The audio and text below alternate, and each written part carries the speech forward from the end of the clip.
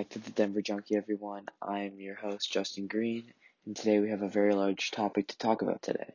That's right, the coronavirus has already claimed the lives of 87,000 people, over 1.5 million cases worldwide, and 14,000 deaths in the United States alone, as well as almost 500,000 cases in just the US. In this episode, we're going to go over economist opinions, unemployment, understanding the virus, conspiracy theories, and potential solutions to low-income families who are losing money. And at the end, I will ask a lingering question for you guys to chew on after the podcast. So to start out is a quote from a New York Times article that states economists are calculating when the cost of continuing to shutter restaurants, shopping malls, and other businesses, a move that has already pushed some 10 million Americans into unemployment with more on the way, will outweigh the savings from further efforts to slow the virus once the infection curve is flattened out. This is also known as non-essential businesses and layoffs. Businesses that are absolutely necessary to provide food, clothing, and other items to the public are essential businesses. Stores like Home Depot, Macy's, and even like entire malls are considered non-essential businesses, so they must be closed down. Layoffs happen when non-essential businesses close down for months and leave people with no place to work. Closing businesses is meant to ensure that the virus will not be spread through smaller businesses and to keep people from being out and about all the time and spreading the disease. In a recent address to the nation, President Trump said, quote, "We have to get back to work." He said in a briefing on Saturday, "We have to open our country again. We don't want to be doing this for months and months and months. We're going to open our country again. This country wasn't meant for this." And although he is correct in saying that this is bad for our country, I believe that it is absolutely imperative that we take all the necessary measures that we can do to stop this virus from spreading and impacting us even more. We should try and take our time and not rush the process of curing the virus and getting people back to health. The article also mentions that that includes a widespread agreement that the U.S. desperately needs more testing for the virus in order to give policymakers the first key piece of evidence they need to determine how fast the virus is spreading and when it might be safe for people to return to work. Specifically, focusing on the return to work part of this is the gig economy. And the gig economy is where a person could sign up for a job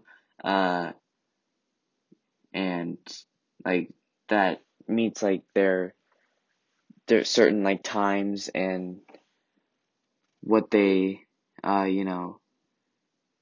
when they need to work. So jobs like Grubhub, DoorDash, and Uber and online tutoring services are examples of the gig economy. So this brings up the question, when do you guys think the economy should reopen? And should the military or like police force get involved to help people stay indoors unless absolutely necessary, like getting food or something?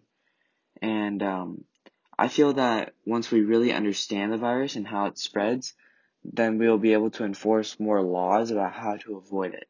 And if it really becomes necessary when the virus is getting a little bit more out of hand, we're seeing an even bigger spike, then I feel that we could get like the police involved and the military involved to enforce social distancing and self-quarantine.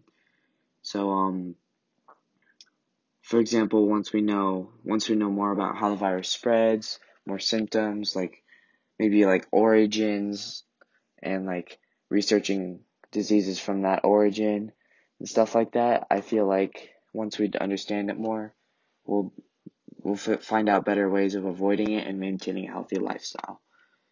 I feel that we have acted upon this virus too late as well and are now seeing a massive overflow of hospitals. Whether these people are testing for COVID-19, they have COVID-19, or it's just another injury like maybe a broken leg, broken toe. Uh, we're just seeing way too many people in the hospitals, and people have tried many things. For example, the Navy has supplied one of their ships, the USNS Comfort, to aid as a hospital in New York. Hospitals are also beginning to prioritize patients based upon their health. Uh, there have also been some strange conspiracy theories about the coronavirus. For example, there was one theory involving the USNS Comfort in which a man actually hijacked a train and derailed it and attempted to run into the USNS Comfort because of a possible, quote, government takeover. People in Britain were also lighting the new 5G cell towers on fire because they thought that there was some sort of radiation coming from the towers that was causing this disease. The New York Times article also mentions that while they wait for the infection rate to fall, policymakers will need to provide more support to workers who have lost their jobs or hours and business teetering on the brink of failure. Expert Lisa D. Cook from Michigan State University, who also worked in the Obama White House, talked about how lawmakers should begin funneling $1,500 each month through certain apps to people mainly of lower income families and families of color. I personally don't know what I think about this decision. I know these families could really use the money right now, and but this money could also be used for other things like, funding for vaccine research or even funding for curing cancer and stuff like that. So, and also, where will the government get this money from? Uh, as most of us know, our government is $23 trillion in debt from China, and we can't get money if we're in debt. So maybe we'll get it from the American people by raising taxes, but I don't think the American people would want that either because they're also paying more money when they need the money the most. So there's really no good solution to financially aiding lower income families because we can't pull money out of thin air. And with 49% of Americans living paycheck to paycheck, that would be at least $7.35 billion each month that is given to these people. And that is a lot of money that sadly we don't really have. And these layoffs are impacting mostly minorities, which could make this number way larger than $7.35 billion. But let's look on the bright side of this virus for a second. People are rising up and becoming leaders in their own communities. At least in my neighborhood, moms are sewing masks, to sell for people, so the ones that are made for surgeons are still available to them. People are also buying out entire stocks of smaller businesses to keep them in business. People are also, at least in Colorado, out way more and, just riding their bikes and walking their dogs a lot more than normal.